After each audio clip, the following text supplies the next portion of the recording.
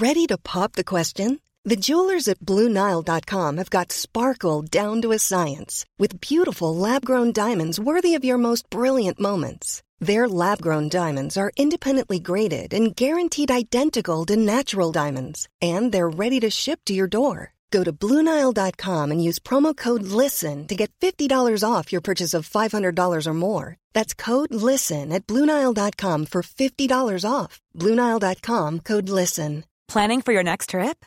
Elevate your travel style with Quince. Quince has all the jet-setting essentials you'll want for your next getaway, like European linen, premium luggage options, buttery soft Italian leather bags, and so much more. And is all priced at 50 to 80% less than similar brands.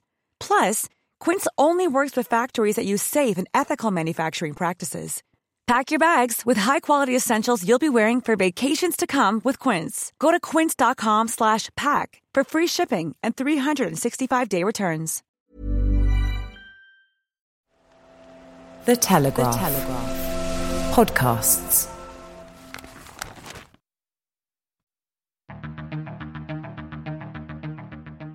I'm David Knowles, and this is Ukraine, the latest. Today, Ukraine pressures Russia's flanks around Bakhmut. The Russian Air Force suffers its worst week since the beginning of the full-scale invasion. And Francis Dearnley ventures to Liverpool to report on the Ukrainian experience at Eurovision. Bravery takes you through the most unimaginable hardships to finally reward you with victory. This hideous and barbaric venture of Vladimir Putin must end in failure. We need a military strategy for Ukraine to gain a decisive advantage on the battlefield, to win the war. Nobody's going to break us. We're strong. We're Ukrainians. Every weekday afternoon, we sit down with leading journalists from the Telegraph's London newsroom and our teams reporting on the ground to bring you the latest news and analysis on the war in Ukraine. It's Monday, the 15th of May, 1 year and 80 days since the full-scale invasion began. And today, I'm joined by our associate editor Dominic Nichols, Russia correspondent Natalia Vasilyeva, foreign reporter Genevieve Hall-Allen, and, from Eurovision, our assistant comment editor Francis Dearnley. I started by asking Dom for the latest news from Ukraine. Sure has. Hi, David. Hi, everybody. It has been a very busy weekend in Ukraine, as we predicted on Friday. Well, predicted is a bit strong. I don't think you need to be Clausewitz to have worked that one out. Let's start off. So, Ukraine's military has said it has captured 10 Russian positions near Bakhmut. Right, let's get rid of this one straight off the bat. That could be a headquarters, could be a trench, could be an abandoned trench. So without wider context or detail, that's pretty useless information. So we spend no more time on that. However, British MOD over the weekend said that Russia's 72nd Motor Rifle Brigade had withdrawn, quote, in bad order from Russia's southern flank. This is collapse might be too strong a word, but certainly the flanks are under extreme pressure. Russian flanks around Bakhmut under extreme pressure. Withdrawing in bad order is British military understatement for saying it's all gone to rats. But what do we know? So the flanks seem to be collapsing around Bakhmut, or as I say, if not collapsing, that's far too strong, possibly under extreme pressure. The flanks seem to be, we think, are mainly thought to be regular Russian forces, recently mobilised forces, poorly trained, poorly led, poorly equipped. There are suggestions that even those regulars are now being bolstered by convicts, the same as we saw with Wagner. Unconfirmed reports there, but they're not thought to be much cop at all. Wagner seemed to be holding firm in the centre of the city of Bakhmut, but they're now at risk of envelopment.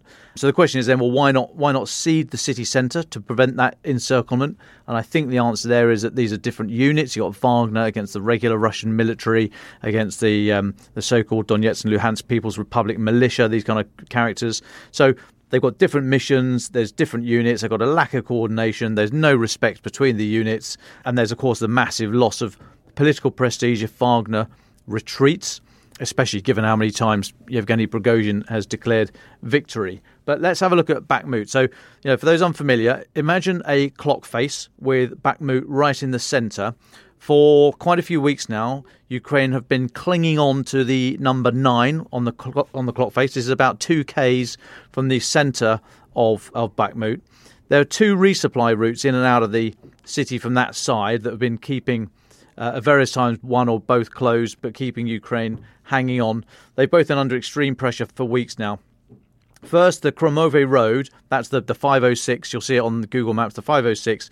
This is the sort of northern route. It wobbles around a bit, but it basically goes through the number 9 on our imaginary clock face. The second route is a much bigger road. That's a 504. That heads out through the number 8. Now, Ukraine has cleared in these latest counteroffensives, not the big counteroffensive, but in these attacks over the weekend, we think Ukraine has cleared the Kromove Road, that's the 506, the one going out through the 9.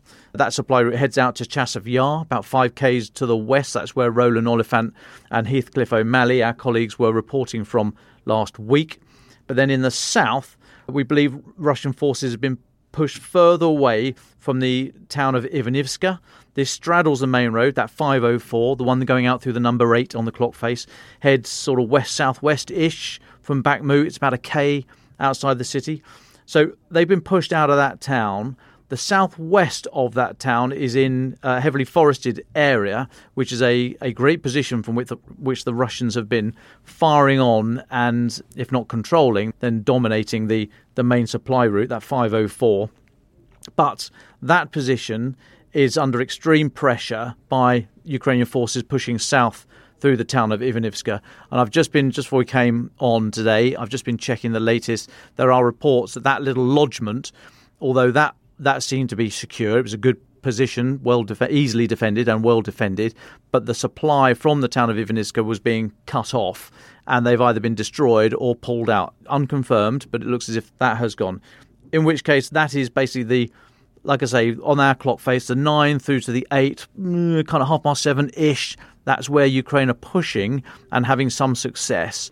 Now, as I say, Wagner's still in the middle of the city, but if those movements are confirmed, then the ground there would lend itself to a move east along that from the southern axis around south of Ivanivska, a push east from which they could then strike north and cut off Wagner, and similarly on the north side of the city. So, it's still a great lot of pushing and shoving going on there, but it does seem as if those flanks that seem to come from the regular Russian forces with lower morale, not so well trained, etc., they seem to be ceding ground, which would then cause some right old headaches for Wagner in the middle. I've got loads more quick updates, but David, do you want to come back on any of that?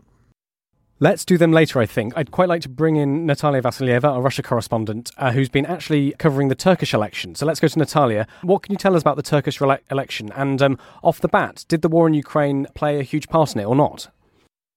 Hi, everyone. A pivotal election in Turkey. Everyone says that it's easily the most important historic election in at least 2 decades. Turned out to be quite a nail-biter. We still don't know who won.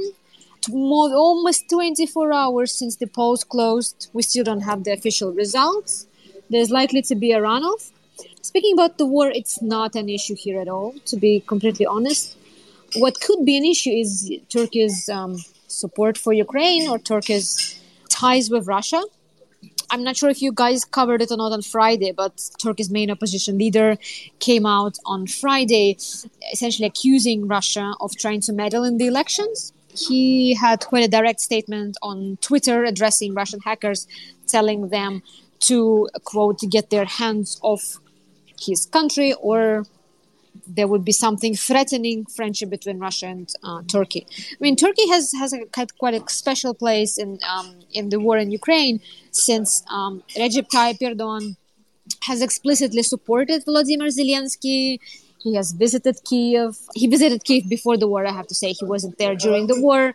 He has offered all kind of support for Ukraine, but not lethal aid, no weapons. At the same time, he's been able to maintain good relations with Putin. Turkey has been serving as an important trade hub. A lot of so-called grey imports have been coming through Turkey. And Turkey is basically one of the reasons why supermarket shelves in Russia are still full, because all of the sanctioned goods that would be banned for sale in Europe, have been coming through Turkey. Now, the main opposition candidate here has been quite coy about relations with Russia, obviously understanding what a thorny issue it is right now. It wouldn't be an issue for his voters, but it definitely would be an issue for Russia itself. Turkey get a lot of its energy from Russia in terms of natural gas, in terms of oil supplies. Kemal Kılıçdaroğlu, the main opposition candidate, has actually been criticized for having a very vague policy, a very vague foreign policy. The very few interviews with foreign media that he has given did very little to shed any light on his foreign policy. What he did make clear is that he would like to strengthen Turkey's ties with NATO. Turkey is a NATO country. And he indicated that Turkey might join European sanctions because right now, Turkey hasn't joined any sanctions against Russia. So that is something that would give a pause, that would give a cause for concern in Moscow. At the same time, this morning, the Kremlin spokesman said that they were waiting for the results, for the election results in Turkey, and they would support whoever candidate wins. Thanks, Natalia. You said we still don't know who's won. Do we have a sense of when we might find out? So how long is this going to go on for? Sure. Well, we have preliminary results, as they call them, which means 99% of the ballots counted. They're still counting foreign votes cast at consulates and embassies abroad. What is quite unusual is that neither Erdogan nor the main opposition candidate have come and accepted those results. Erdogan currently leads with 5% points, just short of the 50% threshold, meaning that there would be a runoff. It's quite likely that we will have some kind of a final result tomorrow morning. Thanks, Natalia. Just final question from me. You mentioned that the war in Ukraine really hasn't played on voters' minds at all in the Turkish elections. We've covered a number of elections here over the past year and a bit across all sorts of different European countries in which often the war in Ukraine is an issue. It might not be the main issue, but it's certainly an issue. Why do you think it's not really on Turkish voters' minds at all? Well, first off, because if you speak about Europe, Europe is paying for the war in Ukraine. Obviously, it's paying directly in terms of, not buying cheap Russian gas. And it's also paying indirectly as in not buying Russian gas and paying directly by supplying weapons to Ukraine. None of those two issues are present in Turkey. Turkey still buys Russian gas and oil. So its energy security is no way compromised by the war. Turkey is not having to spend any of its budget on supplying weapons for Ukraine. And Turkey has actually been making money from both sides of this war. It has been making money on Russians, on hundreds of thousands of Russians who left the country and who are settling in here in Turkey. And it's been making money on all those imports. So Turkey is not losing from the war. If there are any beneficiaries of the war, it would be Turkey, however awful that might sound. Thank you very much, Natalia. That was absolutely fascinating, and I'm sure we'll come back to the Turkish election in the next few days. Thank you, Natalia, and best of luck with your interviews later this afternoon. Thank you. Can we go to Genevieve Hall-Allen, our foreign reporter? It's been a big day on the diplomatic arena. Volodymyr Zelensky is in the UK meeting Rishi Sunak, the Prime Minister. Genevieve, this comes at the end of a extensive European trip for Mr. Zelensky. Can you tell us about it? Hi, David. Yes, as you say, a pretty significant day in terms of diplomacy and diplomatic relations between the UK and Ukraine. I'll start with what's been happening in the UK between Zelensky and Prime Minister Rishi Sunak, if I may. So, yes, as you say, Mr. Zelensky has arrived in the UK, actually not to London, but he's arrived in Buckinghamshire by helicopter this morning to meet Prime Minister Rishi Sunak at Chequers, the country residence, for what Mr. Zelensky described as substantive negotiations between the UK and Ukraine on Twitter before they got going. He wrote, "The UK is a leader when it comes to expanding our capabilities on the ground and in the air. This cooperation will continue today. I will meet my friend Rishi. We will conduct substantive negotiations face-to-face and in delegations." And they most certainly looked friendly. Mr. Sunak posted an image of the two leaders warmly embracing on Twitter after Mr. Zelensky had landed. And just before conversations got underway, the pair spoke in front of broadcast cameras as Mr. Sunak welcomed Zelensky to Chequers and said, and I quote, "You are actually the first foreign leader that I have had the privilege of welcoming here," as in to Chequers, "as Prime Minister, and there is a lot of great history here. In fact, this room we are standing in, Winston Churchill made many of his famous speeches in World War II from this room, and in the same way, today your leadership, your country's bravery and fortitude are an inspiration to us all." So that was pretty significant words from Sunak there. Now, a bit more on what the UK has said or is set to pledge to Ukraine. Last week, as we know, Britain took a pretty major step in becoming the first country to provide long-range missiles to Ukraine. So this is on top of that. The Prime Minister's office this morning said that Mr Sunak would confirm the provision of hundreds of air defence missiles and further unmanned aerial systems, including hundreds of new long-range attack drones with a range of over 200 kilometres, which they say will all be delivered over the coming months. And in response to this, the Kremlin on Monday said that the new British weapons due to be supplied to Kyiv will only cause, and I quote, further destruction. And then Dmitry Peskov, the Kremlin spokesman, said Britain aspires to position itself at the forefront of the countries that continue to pump weapons into Ukraine. Now, perhaps most importantly, later on we heard that the UK and Ukraine have said that they want to create, and I quote, jet coalition in response to pleas from Zelensky to supply Ukraine with fighter jets. So in a video which was uploaded to the YouTube channel of the Office of the President of Ukraine, a reporter asked the pair whether there were any new developments concerning jets. And Mr. Zelensky said, "Today we spoke about the jets, a very important topic for us because we can't control the sky." And he added, "We want to create this jet coalition and I'm very positive with it. We spoke about it and I see that in the closest time you will hear some, I think, very important decisions, but we still have to work a little bit more on it." And then Mr. Sunak, also responding to that question, said, "We are going to be a key part of the coalition of countries that provides that support to Volodymyr and Ukraine. It is not a straightforward thing, as Volodymyr and I have been discussing, to build up that fighter combat aircraft capability." And then he announced that one thing that the UK will be doing is the training of Ukrainian pilots. Mr. Sunak said, "We're ready to implement those plans in relatively short order, which will mean that we're training Ukrainian citizens to become absolutely combat-ready aircraft pilots." And then he said that he would be speaking to other foreign leaders this week about aircraft provision and said, I quote, "We're very keen to build that coalition of countries to give Volodymyr and his people the aircraft support that they need."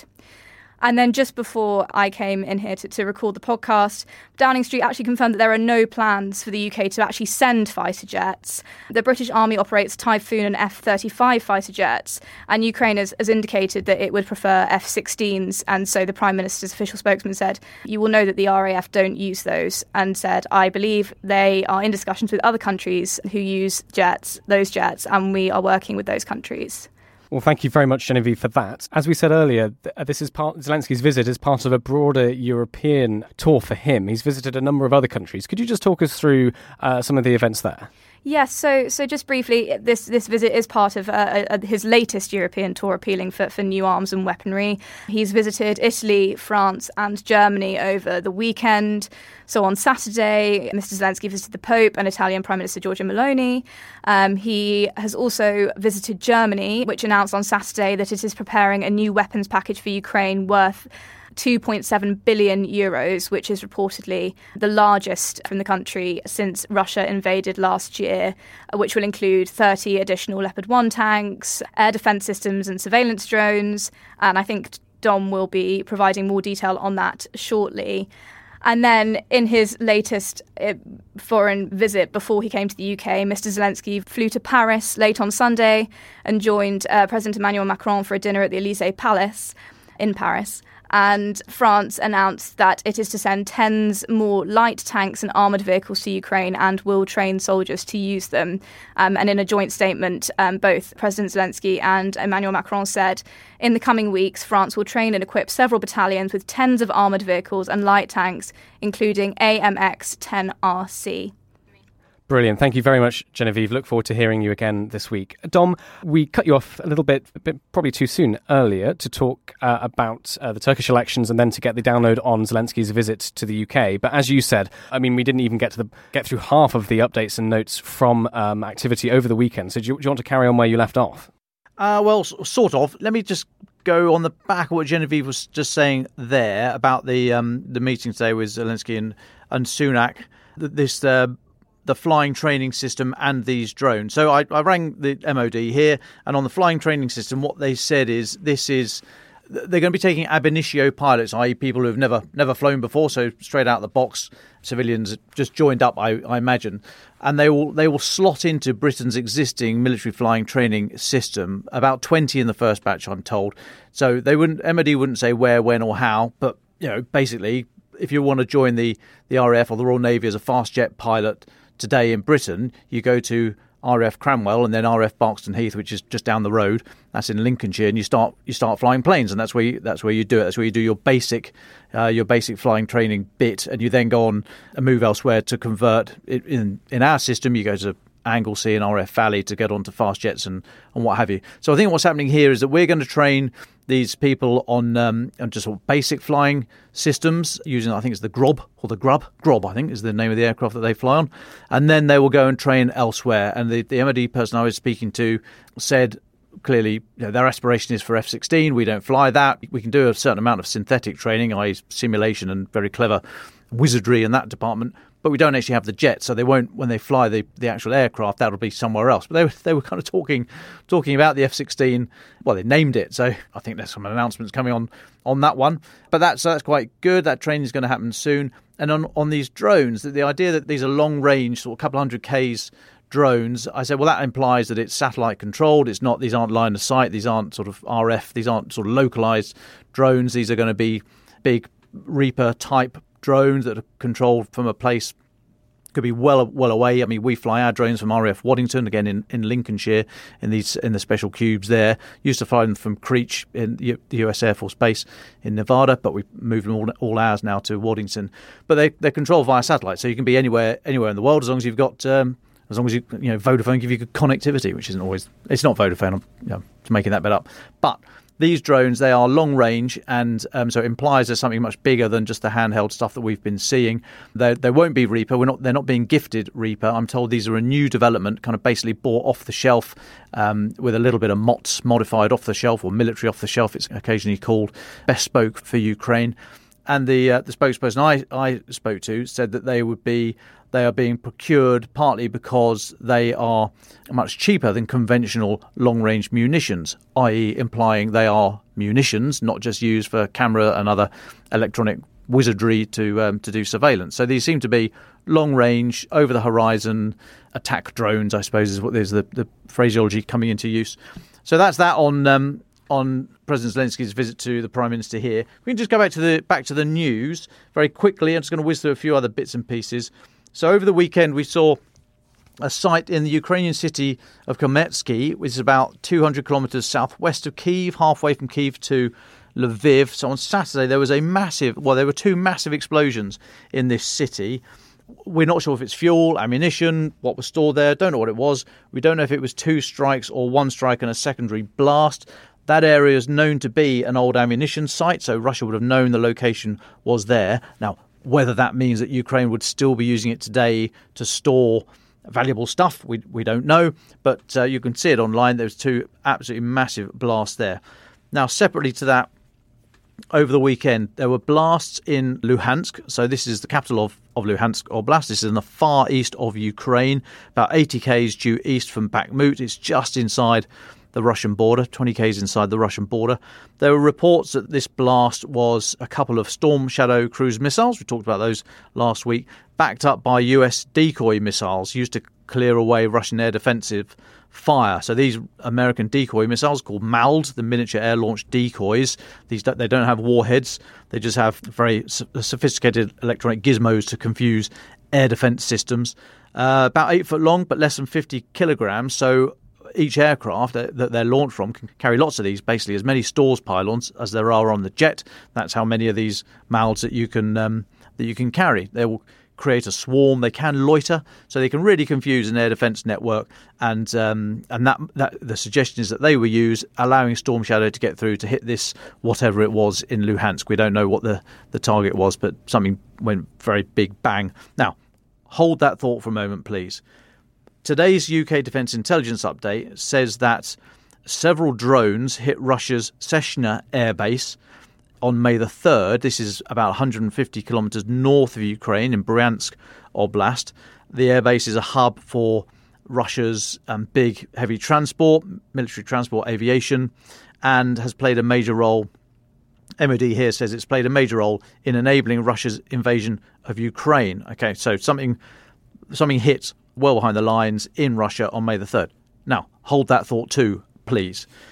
Over the weekend, near the city of Klinsky, which is in Bryansk Oblast, that's the bit of Russia that immediately borders Ukraine and Belarus.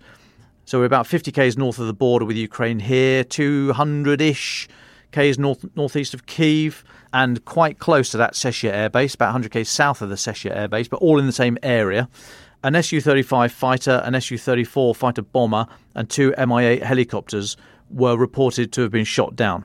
It's the worst day for Russian military aviation since the first week of the war, and there is reporting that the Mi-8s, the 2 helicopters, big transport helicopters, were the electronic warfare versions that they would be using to use EW, electronic warfare, to confuse systems, and which could be air defences or it could be anything else, but they are pretty sophisticated. But anyway, 4 aircraft were shot down. Now, Russian authorities said the helicopters crashed due to an engine fire.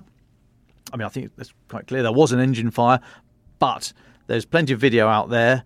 You'll see it on social media. I think we might be carrying it as well, that shows one aircraft, one of the helicopters, being hit by a missile, very obviously hit by a missile before it crashes. Now, it comes down in a ball of flame, the tail comes off, and it plummets into the ground. Now, I mean, that's, so it does fall in a ball of flame. But, once the tail comes off, it's that's it for a helicopter, basically. The tail rotor, just a bit of a helicopter geekery here, the tail rotor is only there to counter Newton's third law of motion. The old, for every action there's an equal and opposite reaction. So that all the tail rotor does is it stops the body of the helicopter spinning round in the opposite direction to the rotor head and trying to build up to the same speed as the rotors. So, if you didn't have a tail rotor, then you can't use a helicopter because the thing will just go spinning in the opposite direction. That's why you see some aircraft that have 2 contra-rotating rotors, like the Chinook, for example, and others. So basically, all the crew would be killed if it's spinning around like that, but they don't have time to be killed by that because the thing is heading straight down very quickly. And that's what happened in this case. Some Russian channels claimed that it wasn't friendly fire. They said that Ukrainian forces had ambushed the aircraft with missiles launched from the Chernihiv region of Ukraine, but that would have been a hell of an ambush. I mean, this is 80-odd k's away. To see the aircraft, to coordinate all 4 on the same day, that seems a bit beyond, I think, a bit fanciful for me. Or they've suggested that there could be Ukrainian infiltrators in the area of Russia using MANPADS, the man-portable air defence, shoulder-launched anti-aircraft missiles. Again, possibly. But I just put those were the 2 things that I've asked you to stick in your heads: Storm Shadow and these long-range drone strikes on this airbase. And then Greg Bagwell, who's a former air marshal in the Royal Air Force, he was on Twitter. He said it's too early to confirm, but the introduction of longer range missiles like Storm Shadow will have Russian air defences on edge and maybe a little trigger happy. The very threat of deeper strikes and more capable air power can have a significant impact. I think that's probably closest to where I'd put my money at the moment, that I think this was a complete mistake by Russian air defences. They are on edge. They're a year into this now. How well trained are they? Storm Shadow was reported last week, then something went bang in Luhansk over the weekend. You've seen these strikes in Sechia a month ago, 2 weeks ago. So I just wonder if they were just misidentified their target and shot their own aircraft down. I do have a little bit more information on the gift, the military aid that Germany has gifted, but I'll just come back to you, David, because I know we're getting a bit short for time. No, absolutely. Thank you, Dom. I guess my sort of overarching question to you would be, I mean, you've just talked us through very, very, very eloquently a whole host of updates from Russian Air Force taking massive losses to Ukrainian armed forces pushing on in Bakhmut, the pressure on the Russian flanks around that city. If you were to zoom out and just give us a sense of your thoughts on the last few days and what we've seen, given it's become incredibly hot on the lines of contact and elsewhere, as you've just described, how would you sort of sum up what you think we're seeing right now? Well, I suppose what we're seeing is the start of the fighting season again. I mean, the ground is drying out. That has an effect on vehicles and personnel. Just everything gets ready for the fight again. And I think you can put that together with the pressure around Bakhmut that we've been talking about for months. The pressure from both sides, as we've said, there's it's almost tectonic. Something suddenly shatters, or there's the potential for something to suddenly shatter. We've not seen a great reversal here from Russia. They seem to have gone back some kilometres. That's not massive in a 1,300 kilometre front line. That's not enormous in the grand scheme of things. So we've got to put these things in perspective. But I think it's a number of different things happening. The pressure that's coming to bear, the weapons that are flowing in, the ground and the environment just being more conducive to humans fighting each other. But yes, I think all those things together, I don't think this is the start. As I said last week, I don't think this is the start of the counteroffensive, although I've argued that conceptually, I think that's been going on for months already, playing with Russians' minds, shaping the battlefield, bringing the kit in, training your people. That's all part of it. But I don't think this is the great launch. I think this is in Bakhmut. I think this is local conditions that have lent themselves to local counteroffensives, and elsewhere, I think it's all those other factors coming into play, just allowing the seesaw to tip one way or the other. There will be battlefield reversals for Ukraine anyway, but I don't think this is the final launch, just a culmination of a number of different factors at play. Thank you, Dom. And for the remainder of this episode, we hear all about Francis Durnay's experience at Eurovision. On Saturday, Francis travelled to Liverpool for the world's biggest music competition, interviewing organisers, volunteers and presenters about the significance of Eurovision being dedicated to Ukraine.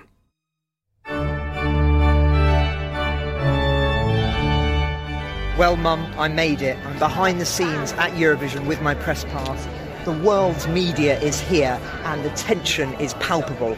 I'm hearing a lot of excitement about Ukraine for obvious reasons.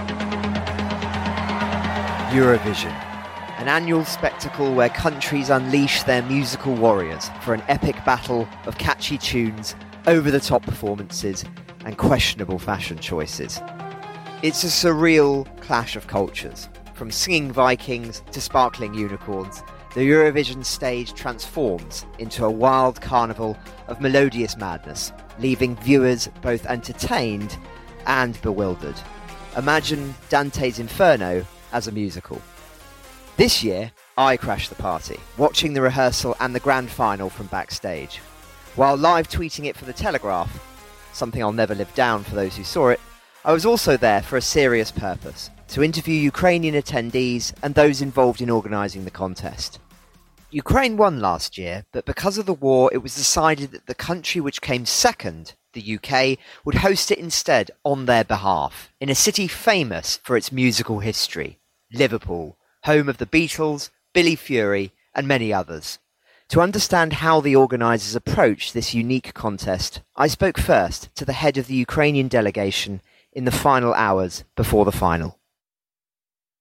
I'm Oksana Skibinska. I'm head of delegation of Ukraine at Eurovision, and I'm also project lead at Eurovision 2023. What is your role here at Eurovision as part of the Ukrainian delegation? I work in two areas. My area number one is working on the Ukrainian integration in the show part. So show part is not the contest one, but interval acts, opening acts, things that are about this Eurovision in the show that is not part of the competition, so to say.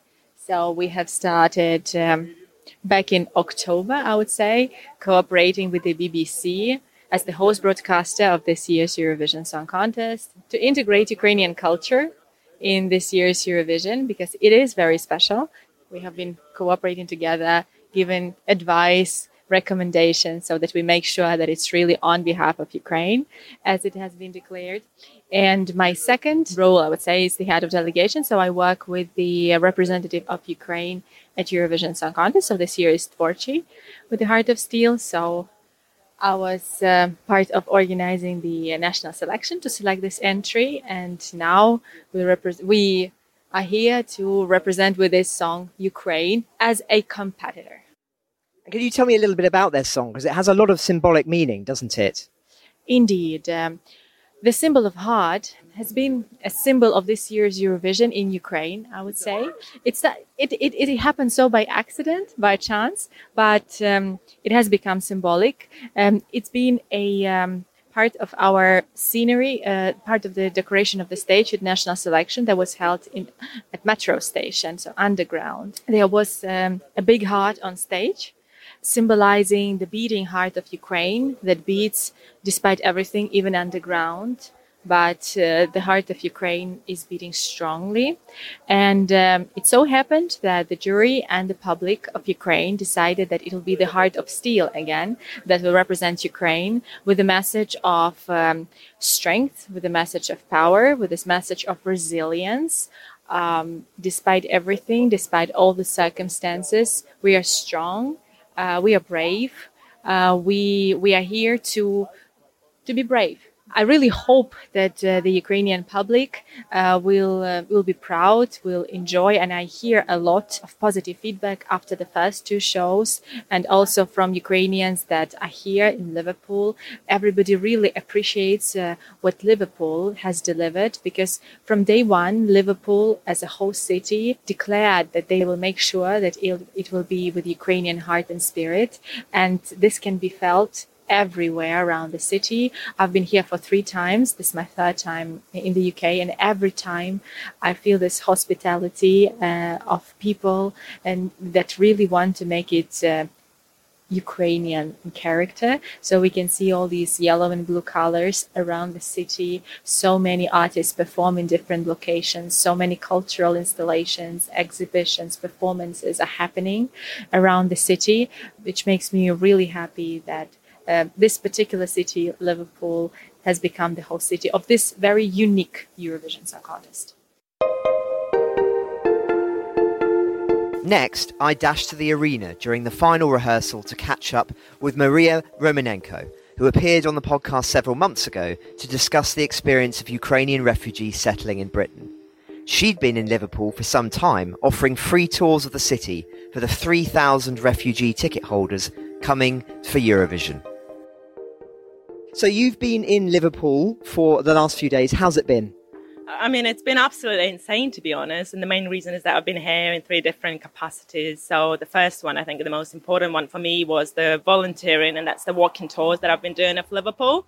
So initially I planned to do 3 of those, but I ended up doing 4 because Jamala's team, the 2016 Eurovision winner, they reached out to me asking if I could put an extra date for them because they couldn't make any other dates.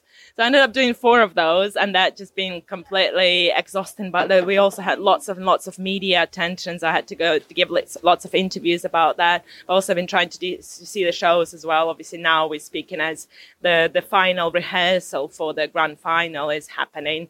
So that's really, really exciting. And people could probably hear it in the background. Yeah, and somehow also trying to do my journalistic work. I'm not really good at it because I'm just very, very late with all my assignments. But I mean, this kind of event is probably once in a lifetime, definitely, as it happens, you know, when 2 countries host it together. That's probably never going to happen again. So it's so amazing to have this held on behalf of Ukraine, but also in Liverpool, which is very close to where I am in Manchester.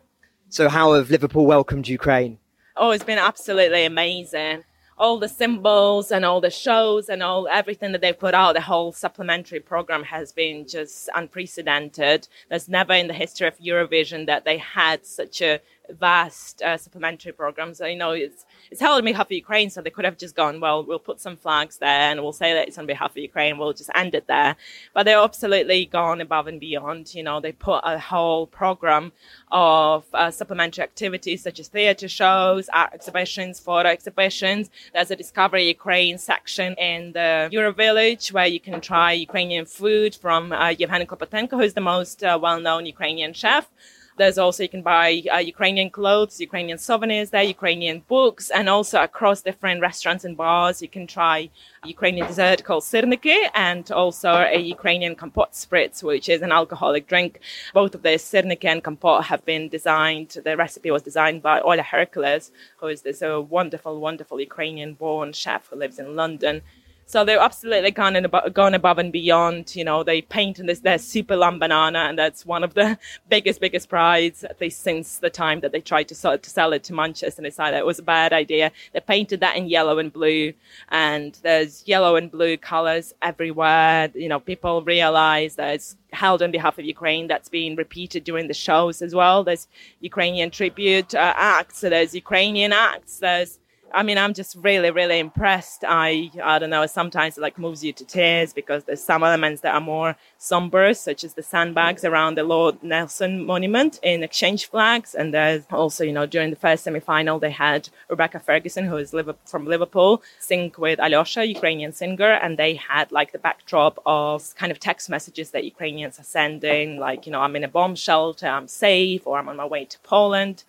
And that was very, very touching to see. So, there's more somber elements of that. And I think some of these things can make you quite happy because you get to try Ukrainian food. And that's really, really hard in the UK, unless you're in London, where you have a couple of Ukrainian restaurants. But there's also this more sad elements that allow you to reflect on what's happening. And I think in my experience, hanging out with Ukrainians over the past week, that can really bring you to tears. But I think they're still very appreciative of these tributes and these reminders to the rest of the world outside of Ukraine about what's happening. And the only reason that the contest is held in Liverpool is because it's unsafe to be held in Ukraine.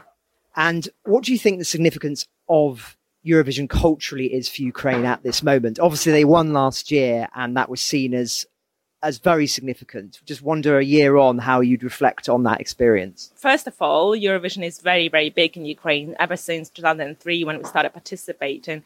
It's been massive. I remember when it was 2003, I was a 11-year-old. And I remember when I had Alexander Ponomaryov with his Hasta la Vista Baby song, and everybody was making a big deal about it, that Eurovision has come to Ukraine. I was kind of like a child. I didn't really understand why it was so important. And then next year, Ruslana won, and that was a massive moment for Ukraine. And then since then, we had Wild Dancers, am I right? That's Wild Dancers. Yeah. What a tune. It was such a great song. And, since then, we obviously had Jamala win as well, and Kalish Orchestra. And just something that allows people to cheer for Ukraine. I don't think it's so much about music for Ukrainians. It's about cheering for Ukraine because most people in Ukraine are very, very patriotic, as the world has now found out. So it's just a chance to cheer for our country. And it's very, very important during war times because, there will be some people saying, oh, why is Ukraine taking part in competitions? Why is it playing football at the time of the war? But they don't realize that this is something that allows you to keep the level of normalcy. And that's something that, if you don't have that, you can just go crazy because, especially for those who are staying in Ukraine, if you live under constant air raid sirens and explosions and things like that, you just need to make sure that life kind of goes on as hard as it can be. So it's very important to have culture going, to have music going, sports going, humor going. There's lots of memes that have come out, as I'm sure you're aware, in the last year that are connected to the war. So it's great to have this. We just watched Torchi perform in the final rehearsal. I really hope they do well tonight. I think they've got a great song, and I'm really, really proud of them as well. Maria had been the guest of Tim at the contest, a Liverpool local who himself volunteers to help Ukrainian refugees arriving in Poland. He was kind enough to squeeze me into his box to watch the rehearsal so I could talk to some of the Ukrainian and Polish volunteers he brought to Liverpool for Eurovision. I started by asking him for some background about his work and the experiences of those helping refugees travelling across the border of Ukraine into Poland. My name's Tim Johnson. I'm an IT consultant from Liverpool, 37 years old. Basically an independent aid worker working with charities out in the cities of Gliwice and Katowice in Poland.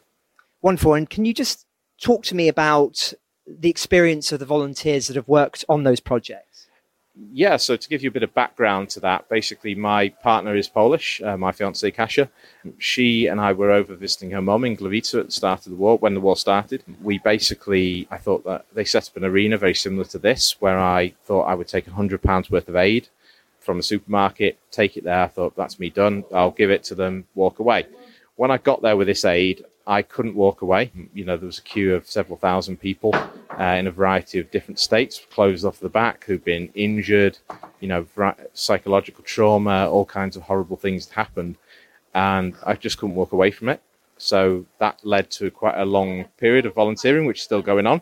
So, I mean, I make a bit of a joke about it, and I say, help me annoy Polish supermarkets, because it's kind of weird way of phrasing it. But Polish supermarkets, for example, in Gliwice, said nobody shops in this city like Tim, because I cleared them out of pasta sauce several nights. It's a bit like ET with one of their delivery services, the number of bikes they had to send on one order.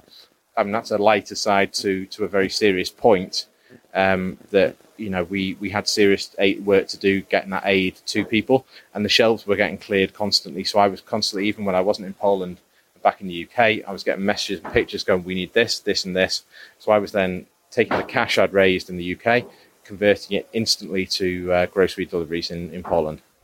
Just talk to me a little bit more about what you saw and what shocked you so much. I think there were kind of two moments that really stuck with me. Well, maybe three, actually. There's two that stuck with me the most initially. The first was a young boy, maybe about 3 years old, I'm guessing a bit.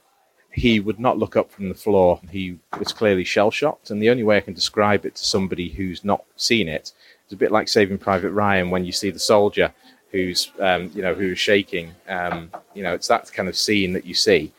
Yeah, he wouldn't look up from the floor. I gave him some chocolate, and he said thank you, but didn't look up the whole time. I remember that one of the people who's here tonight at the arena, she came over to me and she said, I saw, because she saw I was upset when he left, because it can't help but get to you.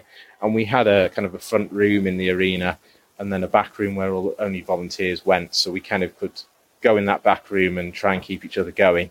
You kept the kind of composure, if you like, as best you could in the front room where refugees were arriving. So you and your volunteers that you've been working with have been doing this for many, many months now. And then you heard that Eurovision was coming to your home city. That must have been quite a moment. Yes, it was. Very much it was quite a moment. So it was October last year, and obviously they had the announcement of the host city. So I immediately phoned Mike Cox, the manager of the Hanover Hotel in Liverpool, a good friend of mine. And I said, Mike, have you got any hotel rooms free? He said, absolutely. Me and my company, 100% behind you. We've got this for you.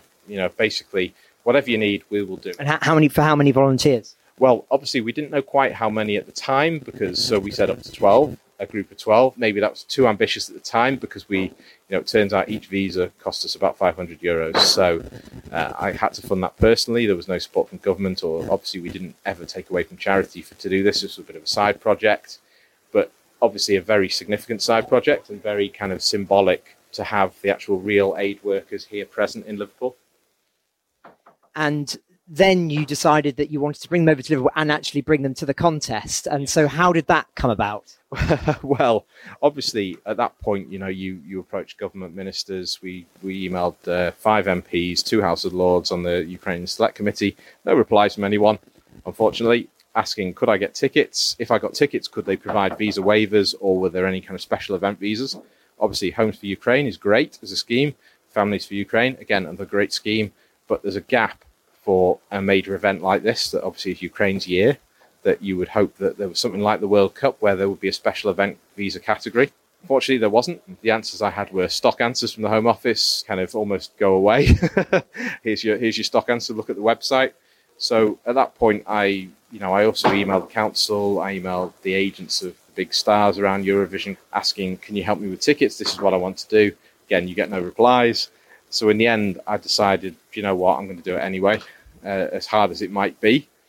And as expensive as it might be, surely. Extremely expensive. The whole visits cost about 20,000, but, Out of your own money? Yes, correct. I realised that I'm very fortunate in life. I'm an IT consultant, I have my own business, and I feel a massive degree of responsibility socially to these people, because I volunteered alongside them myself. I have seen the sheer impact upon them, as you have tonight. Well, there's no words to describe what they've gone through. They're like family to me. And, there was no way on this earth I was going to let Ukraine's year pass by without getting them here. By, use the phrase, by hell or high water, we were going to do it. It's not been easy at all. And for those who've are interested in your work and have heard this, how can they find you and support you? So the best charity to support for this is the charity I work with. It's called GTW Gliwice, which is Gliwice. Obviously, W in Polish is pronounced V, so Gliwice. Those guys, they run a variety of support projects for Ukrainians in that city. Obviously, Poland has a variety. Every city in Poland has different aid projects that support different needs. GTV or GTW to us, support kind of the basic needs of Ukrainians arriving in that city. Every city in Poland has taken a massive influx, and every city has its own charitable organisations. Obviously, the Polish government, particularly the Foreign Office of Poland, I would massively praise those guys. They are fantastically responsive, particularly the Foreign Secretary of Poland, Arkady Czygocki. He's a very big supporter of Ukrainians in Poland. Tim made reference there to his friend Mike, the hotelier in the city housing the volunteers. I also chatted to him about what it's been like having them stay. Michael Cox, I'm from Liverpool. I work at the Hanover Hotel and McCartney's Bar on Hanover Street in the Liverpool city centre. You know what, it's been an experience, it really has. It's been fantastic. So hearing some of the stories that they told has been heartbreaking, but as well, it's been great to see smiles on their faces as well, especially with what they've gone through. It's unimaginable for us right now, and we're so lucky that we can do this for them, that we can help them out and help promote what they're doing. And how has Liverpool welcomed the Eurovision Song Contest and, of course, hosting it on behalf of Ukraine? It's been entertaining. It's been a logistical nightmare, but really have enjoyed it. It's such a big event. We genuinely didn't realise it was going to be this big an event, but it's been great to see all the different faces, all the different people coming over, not just Ukraine, but all the people across Europe and even Australia. With the help of a translator, also one of the volunteers, I was able to speak to some of these Polish and Ukrainian men and women who'd given so much of their time to help refugees. For many of them, it was the first time they'd stopped working since the invasion in February last year. My name is Yola. Yola, very nice to meet you. And what work have you done for and in Ukraine? So Yola helped in Gliwice, in Arena, the refugees who came at the beginning of the war, so children and adults. She was organizing the food for them and the other products. So she was organizing the packages for them and make sure all people who needed it got it. And what's it been like coming to Eurovision? For me, this is very, very surprise. You know, I never think about I stay here, I have this good time. For me, forever, these people would stay and me together. I don't know that I talk because I'm very, very happy. For me, it's pleasure, you know. I think for everyone it's amazing and it's something they could never expect to happen, even though obviously they are still, most of them, their mind is there in Ukraine and they think about the war, about their friends, about their families there.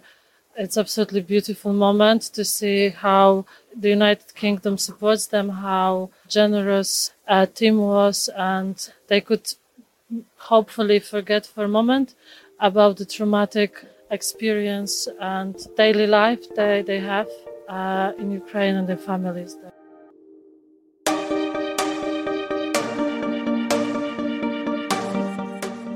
Another of the Polish volunteers was Rafał Tomola, who told me about his work and also helpfully served as a translator for two of the Ukrainian volunteers. We have the International Hope Aid in Warsaw, and we take care about 5,000 children, 200 hospitals, and we support the soldiers on the front line, and also the field hospital. Yeah, Mikoła, his father and two brothers are fighting. Yesterday, his brother was wounded. So our heart, you know, the share to be here and to be over there. Andrew, in the 3 days, will be support his neighbors, cousins, and brothers on the front line. We will be organized another transport of the humanitarian aid, on Ukraine. So now we are also working. We are not only here. We are laughing because they after 9 months, Mikola told me that he was there slept more than 4 hours, yeah, without any signal, without any rocket alarms, yeah. So there was the strange for us. And yesterday he was smiling first time since September last year. I asked Rafał to ask the 2 Ukrainian volunteers to describe their feelings. No ja rozumiem, tylko mam jedno, że of course they would like that idzie wojna. Eurovision should be in the Odessa, yeah. And I know that they cannot make it in Ukraine, yeah. So from the one point of view, they're very appreciate the Liverpool partnership with the Odessa town, yeah. The most really beautiful town, yeah. And so they have the hearts are still broken, yeah, to be over there and to be here. Mi się podoba po prostu uśmiechnięte ludzi, dzieci, które dzisiaj nie obracają w różne strony, że what is the most amazing that here is life. The children are smiling, the people are smiling.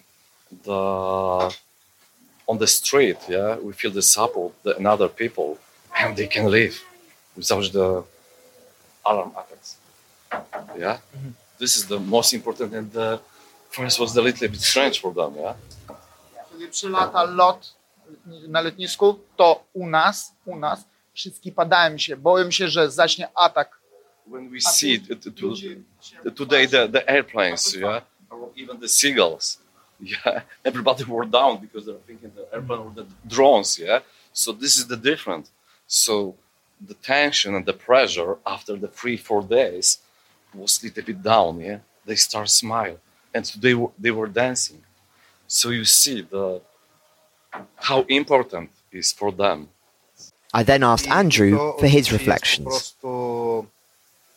They feel like a home, yeah, because we discussed this evening.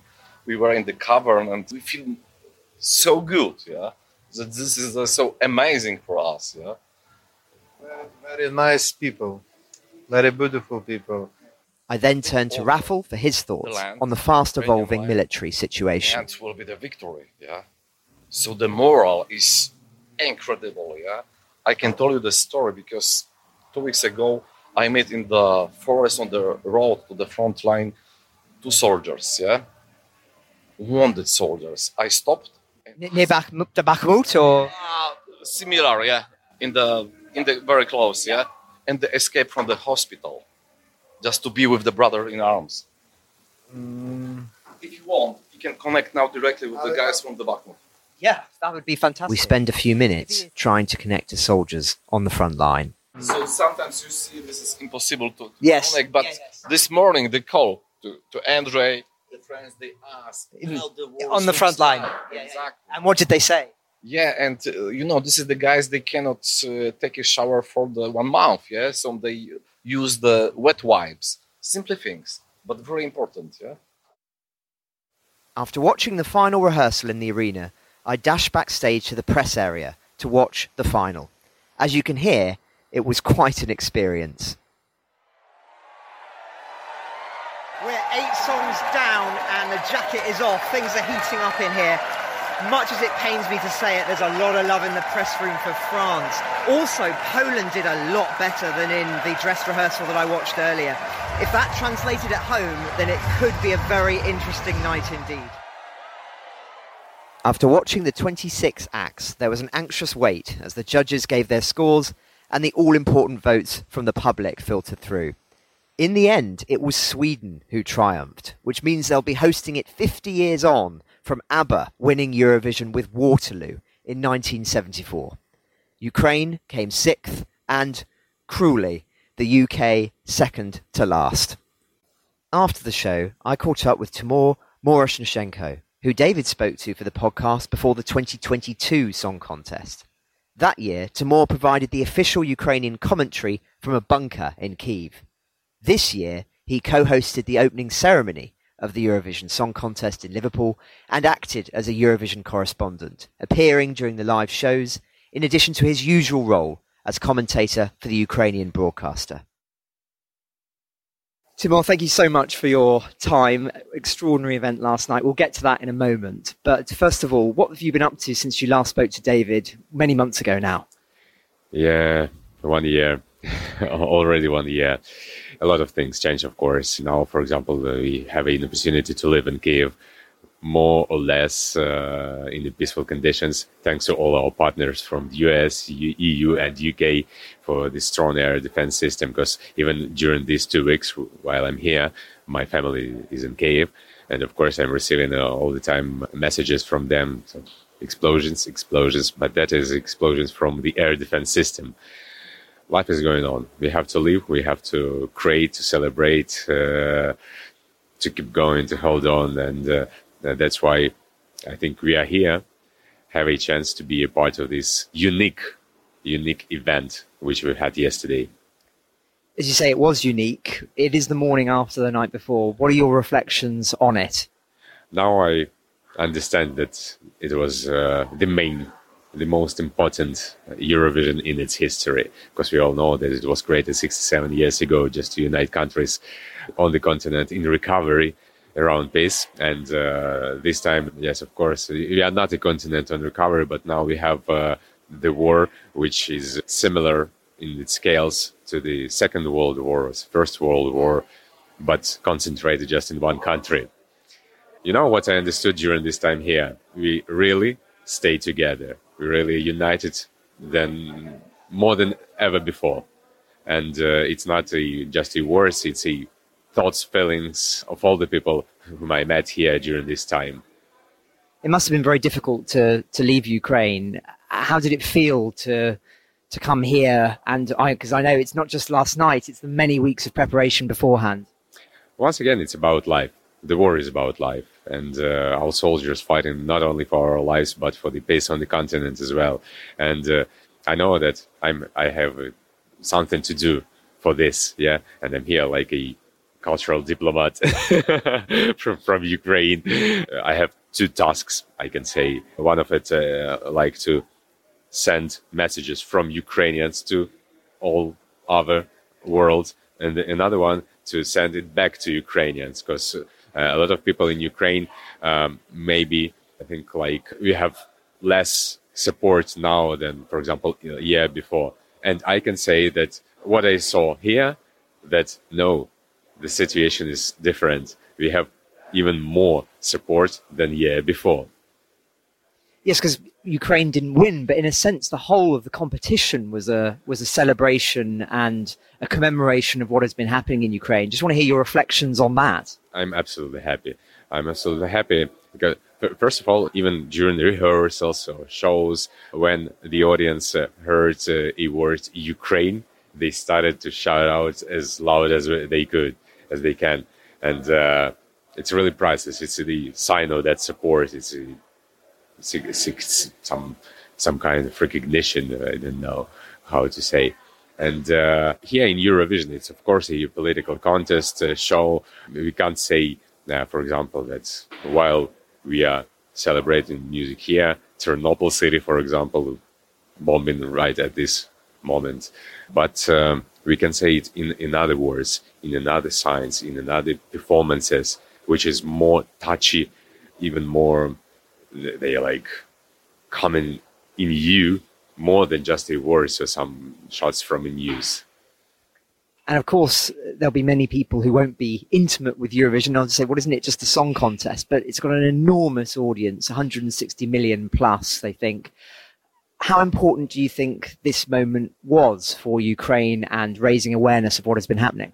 That was very important. I think that this year we had more than 160 million, more likely 200 million. I don't know. We're still waiting for the exact numbers.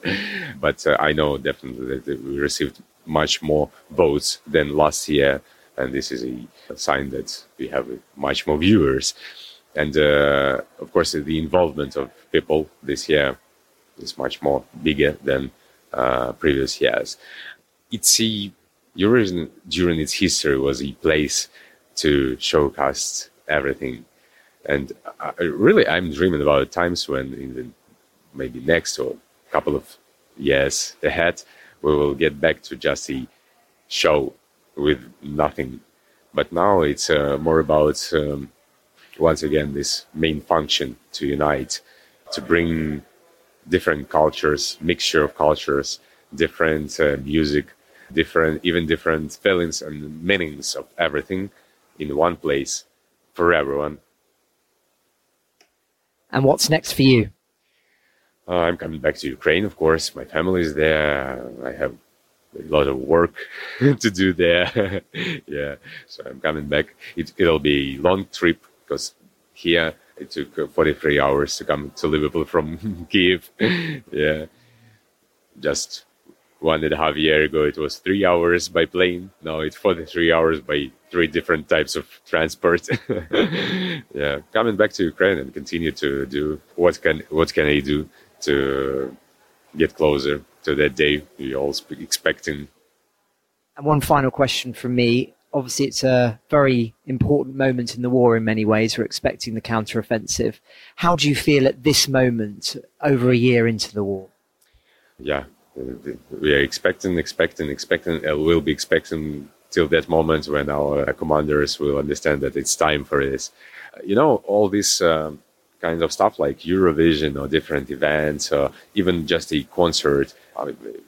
Actually, in Ukraine, every week, once or twice a week, we're doing the concerts for military in different parts of Ukraine. And even these 1-2 hours concerts, giving them morale to keep going, to raise up their morale, to, I don't know, after all the shows, all the concerts, I'm receiving messages from the wives of the soldiers with the thank words.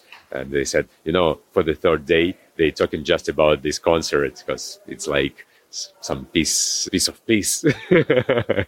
Yeah, and of course it's just a small one concert somewhere in a trench on a ruined concert hall just behind the front line. And here we have the biggest event on the continent on behalf of our country and for our country. And of course, I know definitely that mostly every Ukrainian soldier watched the Eurovision or just know about it. And of course, they know now that they are not alone, not only Ukrainians on their back, but all the all the people around the world, civilized world, stand with them. So what are my final thoughts?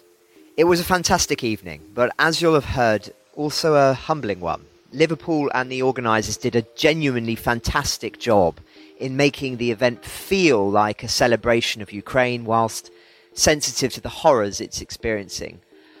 I'm very grateful for those who took the time to talk to me, often missing some of the show in the process, and to those of you who tweeted me on the night. You will be very relieved to hear, no doubt, that normal service from me will resume later this week. But first, I'll need to catch up on sleep. Francis Durnley, Eurovision correspondent for Ukraine the Latest, signing off. Ukraine the Latest is an original podcast from The Telegraph. To stay on top of all of our Ukraine news, analysis and dispatches from the ground, subscribe to The Telegraph. You can get your first 3 months for just £1 at www.telegraph.co.uk/Ukraine the Latest. Or sign up to Dispatches, our Ukraine newsletter, which brings stories from our award-winning foreign correspondents straight to your inbox. We also have a Ukraine live blog on our website where you can follow updates as they come in throughout the day, including insights from regular contributors to this podcast. You can listen to this conversation live at 1 p.m. each weekday on Twitter Spaces. Follow The Telegraph on Twitter so you don't miss it. To our listeners on YouTube, please note that due to issues beyond our control, there is sometimes a delay between broadcast and upload. So if you want to hear Ukraine the Latest as soon as it is released, do refer to podcast apps. If you enjoyed this podcast, please consider following Ukraine the Latest on your preferred podcast app. And if you have a moment, leave a review, as it helps others find the show. You can also get in touch directly to ask questions or give comments by emailing ukrainepod@telegraph.co.uk. We do read every message. And you can contact us directly on Twitter. You can find our Twitter handles in the description for this episode. Ukraine the Latest is produced by Louisa Wells and Giles Gear.